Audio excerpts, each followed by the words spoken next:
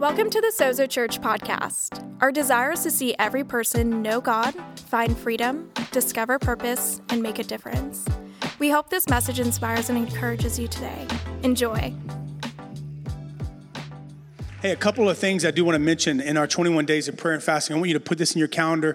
Hopefully you received maybe at the end of last year or maybe when you came in today, looking forward to some of the January events. But we're doing 21 days of prayer and fasting, and it always culminates with the last Sunday of our fast, which will be the 26th of January, with a night of worship. And it's going to be right back in here. We've already secured the theater, and it's going to be powerful. So mark it in your calendars. Invite your friends. Invite your family. It's going to be a fun time. The other thing is this. There are some resources on fasting and praying. Maybe you've never fasted before. If you go to sozo.co/21 days, there's patterns for prayer. There's model prayers that you can pray along with. There's also patterns of fasting. There's different ways you can fast. And every one of you, I don't know what God may call you to do. Some of you, you may be like my mom. You're full on like 40 days, just water. Listen, I will die if that happens, okay? That's like, God, I thought you were trying to get my attention. Feels like you're trying to take my life, okay? Whatever God speaks to you, do that. It may be something like no meats. Maybe you go no meats for 21 days, or maybe you do like the Daniel fast, or maybe you're like no sweets, no tweets, no meats, whatever. I don't know, however you want to do it. Like, but there's some samples in there. So go and resource yourself, and then mark it on your calendars for the 26th. It's going to be great. But look at this scripture right here. Psalms 63, verse 1. The psalmist, he says this. He says, "You, God, are my God." I love that. It's personal. This is not hand-me-down religion from my parents or my grandmother. He says, "You, God, you are my God." It's relational. He's connected. His heart is connected to God. He said, "You, God, you are my God. And earnestly I seek you." Earnestly I seek you. Look at how he describes himself. "I thirst for you. My whole being longs for you in a dry and parched land where there is no water." I love what he's saying here. The word earnestly, you know what it means? It means there's something, it's very serious. There's a seriousness about this. He's saying, I take seeking you serious. I'm purposeful. I'm intentional. This isn't just something that I casually do. He says, I earnestly seek you. I seek you and I pursue you. I do this because why? Because it's like my whole being, all of me. It's like I'm in this dry land and there's nothing that can satisfy me like you. You are the living water of my soul. And so I seek you with everything that's inside of me. Let me ask you this question, because as I read that passage of scripture, I read it in a different light the last week or so. I read it not just as a description of the psalmist, but I read it as a metric for my own life. Saying, God, let me measure my own spirituality. Is this how I can describe my life? That God, you are my God. This isn't religion, but it's relationship. There's this intimate connection, my heart connected with yours, and earnestly I seek you. I take seeking you seriously. And I'm intentional with this. I pursue you with every fiber of my being. And God, it's like this world is a dry desert land that cannot satisfy my soul. You're the only thing that satisfies me. Does that describe your spirituality? Because it should describe our spirituality. This is the way that we really, there's seasons, if I'm honest. There's seasons that I feel like that. There's other seasons where I feel distracted with other things. There's other seasons where I feel like I'm seeking, but I'm not seeking him first. I'm seeking, you're seeking a promotion, or we're seeking, a new relationship, or seeking just to be happy. And we can seek all these other things. And he says this, man, earnestly, I seek you, God. I pursue you because you are my God. So the question is seeking God, is that a priority of your life? This isn't to make you feel guilty, but I do want you to feel responsible. Is seeking God, pursuing him, is that a priority of your life? I mean, obviously, you're here today. You could be at home asleep. You could be doing so many other things. You could be out of town. You could be doing so many other things, but you're here. So obviously, there's some level of seeking that's a reality for your life. There's some level of pursuit that has become a priority because you're here. But to what degree is that? To what degree are you a seeker that you're like, God, I'm seeking you? Now, I don't mean in the sense of like maybe you don't know God and you're just seeking spirituality or seeking is God for real. And that's cool if you're here today. We welcome you. You belong before you believe or behave. Listen, that's what we say here. You already belong. We're glad that you're seeking God maybe to know if he's real. But the interesting thing about God is we don't seek God and find him and then move on. We seek him, we find him, and we go even deeper seeking him and pursuing him. It's this picture of like, you know how many couples that get married and before they got married, they were, you know, like the boyfriend was like writing poems, poetry, just kind of singing, had some Boys to Men working it, you know, the whole thing. And then you get married and you seal the deal and now they're locked in and then you've lost that romantic side of you. Don't amen anything, ladies, okay? Don't be amening right now. My wife's like, you better turn on some Boys to Men right now. But isn't it interesting? You can be a pursuer and then you get in covenant relationship and then you've lost the passion to pursue. I think that's a picture of a lot of Christians. That there was a time when you were seeking, is God real? And what is this whole church, religion, spirituality? And we're wrestling and we're just trying to figure out. And then we get into relationship with God and then we can lose our pursuit. It's so easy to lose our pursuit. And we become seekers of other things and we lose our desire to seek after him. But here's what you need to know, is that it's important that we understand that we should be seeking God, but we just need to know that God is a seeker. He's seeking us. God is seeking seekers. Think about this, Psalms 14. The Lord looks down from heaven on all of mankind to see if there are any who understand, any who seek him. God is looking down, saying, is there anyone that wants to seek me? You know why? Because his greatest desire is to reveal himself to people that seek after him. God is leaning over the proverbial ledge of heaven out the window, looking down saying, I wonder if anybody in San Francisco is going to seek me. I wonder if anybody wants to pursue me because I have so much I want to pour out over their life. I have so much I want to reveal to them. I wonder, is there anyone that's going to seek me in 2020? This is what the picture that the Bible paints of our God. But I love this in Isaiah 55. It says, seek the Lord while he may be found. Call on him while he's near. Now, I don't want to sound negative or anything like that. But the reality is that you and I, we all have expiration dates on us. You do. There's only a window of time that you have to seek him. There's only a window that I have to seek him. That shouldn't make us feel guilty. That shouldn't make us feel, it's like God's mad at us. But it should bring some level of sobriety to us to understand the reality of this is that there is a window for you and I to cultivate this relationship with him on this side of heaven.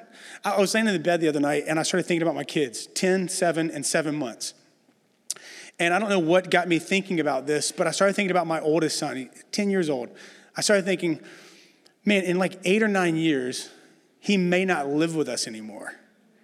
And he's going to go off to college. He says he's going to go play football for LSU.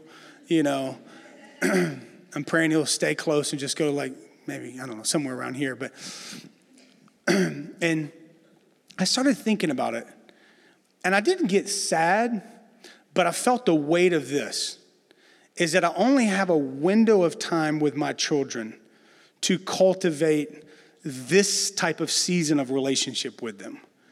And I don't want to waste the window. If you could imagine a window just going like this, there are many people that they don't lean into that and they miss a moment with their children, with their parent, with whoever. My sister and I have been talking about this with our mom. Like, she's not going to live forever. Although her mom lived till she was like 200 years old. I'm like, Danielle, I think mom's going to outlive us. It's in the genes, right? But the reality is I only have a window. I sat at breakfast with my mom the other morning and I thought, I have a window here. Do you know that the scriptures tell us that there's a window for us to seek God? For you here today, maybe you're here and you're like, I don't know about God. I don't know about Jesus. I don't know about this stuff. The reality is that you have a window. While he's near, while he's making himself available and beckoning you to him, seek him while he may be found, it says. What is it that keeps us from seeking God? Christians and non-Christians alike. I think it's our busy schedules. How many of you in here, you would agree that you have zero margin, right? We're so busy. We have so many things. We have work, we have family, we have school, we have extracurricular things. We have, traveling, going out, we have all these things that can fill our schedules, and we have no margin for God. We can be preoccupied with lesser things that just, it's not that they're bad, they don't really matter as much as seeking God. I mean, think about Mary and Martha. Martha is in the kitchen. She's preparing the meal for Jesus, and Jesus is sitting there with Mary is at his feet, just seeking him. And Martha is so consumed and concerned with what was important. It was important. Cooking a meal and hosting the party was important. But Jesus says, you're concerned with things that really don't matter, and you're missing what she's got a hold of, which is it's all about seeking me. It's about coming after my presence. And I think a lot of times we can just be distracted with other things. It's not that your job is bad or my job is bad or all these other sports. It's not that they're bad. They're just not the most important thing. Jesus said to Martha, Mary has discovered the only necessary thing. So what is he saying? Everything else, it's not that it's not important. It's just secondary. The primary focus, the only necessary thing is to seek me, Jesus says. Is to prioritize me in your life. So what is it that keeps you from spending time with the Lord, from seeking him through the word and through worship, through every day incorporating this pursuit of the presence of God? What is it for you? Scriptures tell us in Psalms 10, it says, in his pride, the wicked man or woman does not seek God. In all his thoughts, there is no room for God. What does that mean? I mean, that's a pretty strong statement. Pride is simply this, is I'm good, I'm self-sufficient, I don't need God. And he says it's in our pride that we think that we don't need him, so we don't seek him. And that we're okay, we're good. Like I have a job and I'm good. Here, have you ever noticed that whenever someone loses their job, gets a bad diagnosis, all hell breaks loose in their life, they become a seeker. Even non-seekers become seekers when they get the diagnosis. Why is that? We seek God when we're under attack, but we abandon him when we're in abundance. But he says this, it's pride. Pride, it's that the original sin, pride of thinking, I don't need God, so I'm not going to seek God. I don't really have room for him in my life. And he says it's sin. That's what causes us to fail from seeking him in our lives. But here's why I'm so passionate about this. I don't want to beat you down, make you feel like whatever. Here's why I'm passionate. As the pastor of this church, my greatest desire is that you, every single year, you would grow closer to God because you're seeking him and pursuing him. Because I truly believe this, that God rewards those who seek him. He just does. This isn't like you got to flip some tricks to make God, happy and to appease some deity. It's not that. It's a picture of this. A father who has arms filled with blessings. And I'm not talking about like just possessions and stuff like that. It could be peace. It could be joy. It could be strength. It could be rest. It could be a new job. It could be finances. But it's just this picture of a dad with all these gifts. And he's saying, I'm holding on to them because I want to see if you'll just come running over here to me. And then I want you to come to me. And as you come to me, I'm just going to start giving you these gifts. It's that picture. I do that to my kids all the time now. I'm like, you got to come over here and hang with me if you want to get some ice cream. I do it all the time. I don't even care about ice cream. I just want to be with my kids. This is what God does. He says he rewards those that seek him. Look, Hebrews 11. Hebrews 11 is the hall of faith or the hall of fame. It's all these ordinary people that just decided they were going to seek God. Go read the list of them. They're just ordinary people like you and I. We read Hebrews 11. We're like, oh my gosh, look at all these amazing, extraordinary things that they did. No. They were ordinary people that made a decision. I'm going to seek God. And at the end of it, it says this, Hebrews 11 says verse 6, God rewards those who earnestly seek him. He just does. Psalms 119, blessed are those who keep his statutes and seek him with all their heart. You know what the word blessed means? Happy. That's all it means. It means happy. It's an extraordinary joy. It's an inner joy. It's not based on happenings, but it's based on who God is. And it says this, that God will bless. He'll give you joy where there's been sadness or discontent, or the lack of fulfillment. God will pour joy and gladness and happiness. How many of you could use a little bit of that in 2020? I just want to have that joy in my heart. You know what? If you will seek God with all your heart, you'll have a joy like you've never had before. You will experience the blessings of God. Why? Because he rewards those who seek him. Psalms 34 says this, even the strong and the wealthy grow weak and hungry.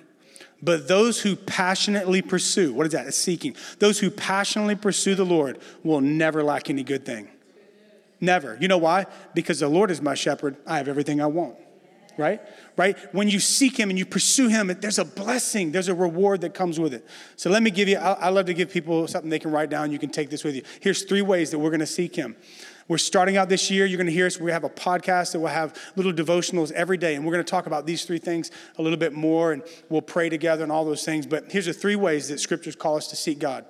And I'll tell you what the 3 are so you can write them down. And then I'll unpack them for a moment. The word calls us to seek God's face, to seek God's heart, and to seek God's hand. That's to seek God's face, to seek God's heart, and to seek God's hand. Let me show it to you in Scripture. 2 Chronicles 7. If my people who are called by my name will humble themselves and pray and seek my, say it with me, face, and turn from their wicked ways, then I will hear from heaven, and I will forgive their sin, and I will heal their land. To the Hebrew people, if you look in the Hebrew language, face and presence are interchangeable. So when Scripture calls us to seek God's face, here's what it's saying: seek his presence. Because we know that Scriptures tell us in the Old Testament that you could not look into the face of God or you would die. That's why God shows Moses the back of himself. He doesn't show his face. And so when Scripture says to seek God's face, here's what it means: seek the presence of God. His face is about his presence. Watch this. His heart, I'll unpack for you, is about his passions, and his hand is about his provisions. But the first one, to seek his presence, to seek his face, is I'm not just seeking you to do something for me, God. I'm seeking you for you. I want to have a face-to-face encounter with you. It's relational. It's I want to see your beauty for who you are, not just for what you do for me, but your attributes, your character. You're loving, you're merciful, you're gracious. I want to see you, I want to know you, I want to experience your presence. That's why as a church, man, we pursue God in worship. Aren't you thankful for a church that we don't just sing a couple kumbaya songs, but like we go in to the presence of God? Passion is our response. We lift up holy hands to the Father, right? We sing out loud. We kneel before the Lord. Why? Because we're passionate about the presence of God. We seek his face. His presence is the game changer. Listen, good preaching cannot change you. Good music cannot change you. Just a prayer cannot change you. But the presence of Jesus can change and transform our lives. I am preaching better than you guys are amening me today, but it's all right. There's a difference. Look, some of you are like, but wait, you're seeking his presence. I thought God's presence, he's everywhere. God is everywhere. He's in the trees. Okay, there's a difference. There's a difference between the omnipresence, which is God's presence is all around us, everywhere, always, the omnipresence of God, and the manifest presence of God. And when I say seeking his face, is that you're seeking to experience a manifestation of God's presence where you literally, have you ever been in one of those moments where you sense and you feel something's different about this moment? There's something sacred about this moment. And you begin to sense, I don't know if you've ever been singing a song before and you get to this little like, whoo, this is not like Celine Dion hit a high note, like goosebumps. This is not like D'Angelo is going, this is not that, okay? This is, oh my gosh, you sense the presence of God. This is his face. This is beholding his beauty, and you sense him and you feel him. God, I want that for every one of you. If you've never had that experience, I want that for you. I want you to encounter his presence because his presence makes all of the difference. I love what Psalms 27 says. My heart says of you. So the psalmist is saying there's an inner voice that is saying something. My heart says of you, God, seek his face. And look at his response. Your face, Lord, I will seek. Have you ever had one of those moments where something in you just feel like something was telling you, you need to seek God. You need to begin to pray. Maybe you need to take a season of fasting. Have you ever had that? This is the gracious invitation of heaven saying, seek his face, seek his presence. Just respond to that. Some of you right now, you're having that moment where you're sensing, I've never done this before. I need to seek God. I've never fasted before. I need to seek him. God, I want to seek your face. There's something about it that is unbelievable when you get a hold of this. I love it. David goes on and says in Psalm 27, this is so good. One thing I ask of the Lord, this only do I seek, that I may dwell in the house of the Lord all the days of my life, to gaze on the beauty of the Lord and to seek him in his temple. Look at the Passion Translation. Here's the one thing I crave from God. The one thing I seek above all else, I want the privilege of living with him in every moment in his house, finding the sweet loveliness of his face, filled with awe, delighting in his glory and grace. I want to live my life so close to him that he takes pleasure in my every prayer. I love this. This is a picture of when you're seeking his face, it's you begin to see the beauty of who God is, the beauty of this divine romance, and everything else, it just fades. I remember in 2005, May 21st, 2005, I was wearing a little tuxedo, standing in a little rose garden with a pastor right here and my best men, and the doors of this little plantation type little thing had opened up, and I remember seeing Jennifer, seeing my bride. And I'm telling you, though there were a couple hundred people at our wedding, and I was making eye contact with them before, and I was seeing their face, and we're smiling. They're like, "You look great, you're looking good." When I saw her face, every other face faded. When I saw her face, every face faded.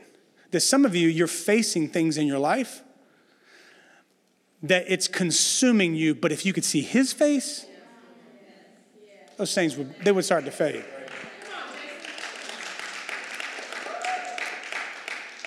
Let me ask you this question. David said, this one thing I ask. Oh, that if I could just seek you, your presence, your face, and just be in your house and experience your presence, my life would be fulfilled. Let me ask you this question, church. If you had one request you could ask God, what would it be? David said, my one request would be his presence. I want to seek his presence in 2020, amen? Notice the connection that David makes to the presence of God and the house of God. You can experience God's presence everywhere.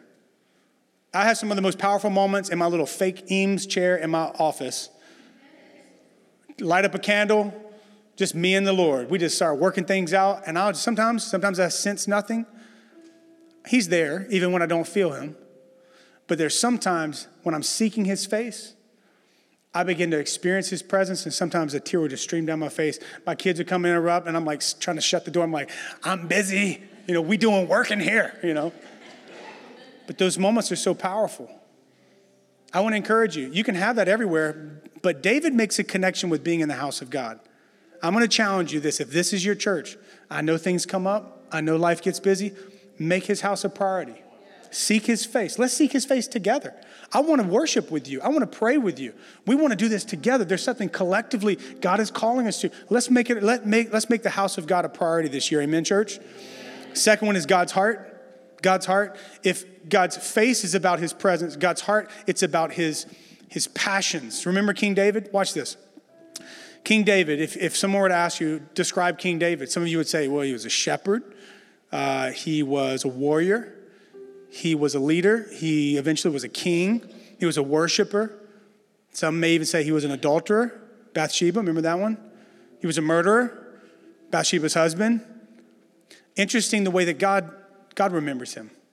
Acts chapter 13, after removing him, King Saul, God raised up David to be king, for God said of him, I have found in David, son of Jesse, a man who always pursues my heart, and I will accomplish all that I have destined him to do. You want to accomplish everything God's called you to do? Pursue his heart. Seek his heart. I love the way Eugene Peterson paraphrased it. He said it like this, Acts 13. God says, I've searched the land and I've found this David, son of Jesse. He's a man whose heart beats to my heartbeat. A man who will do whatever I tell him to do. Listen to me. Connection with God synchronizes our heartbeat with his. I love what this at UC Davis, this psychology professor, he conducted a series of studies on couples and romantic relationships. And in the study, look at this, he found that couples that would hold hands and they were connected to heart monitors and breathing monitors. Look at this. It says that their heart rate would eventually sync up. And their breathing, their respiration, they would begin to breathe at the same rhythm in the intervals. It's interesting the way that God's wired us, where there's connection, we become synchronized. I believe that the more connected we are with the heart of God, listen, our heart starts beating for the things that his heart beats for. We become burdened for the things that burdens his heart. Where you once didn't care about the poor or the marginalized or the lost or the widow or the orphan, you seek his face and then you start to get his heart. All of a sudden, that will begin to move you. All of a sudden, it's not about your desires, preferences, and passions anymore. All of a sudden, you become obsessed with what God is obsessed with. People read the scripture, delight yourself in the Lord and he'll give you the desires of your heart. They read it wrong. Listen, you don't delight yourself in the Lord and then everything you desire, he's going to give it to you. It's not that. Delight yourself in the Lord and he will give you the desires of your heart. He'll give you his desires. They will become your desires. Your heartbeat will become synchronized with the heartbeat of the Father. The reality is that as humans, what makes our heart beat, what makes us passionate, sometimes it's just not things that are really helpful.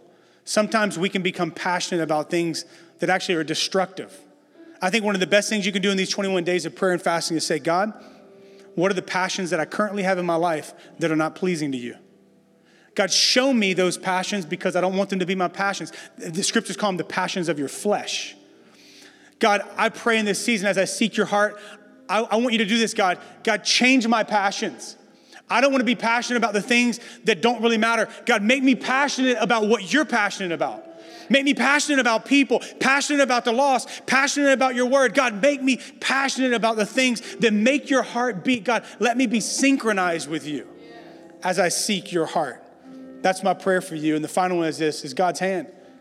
If God's face is about his presence, if God's heart is about the passions, listen to me, God's hand, it's about provision.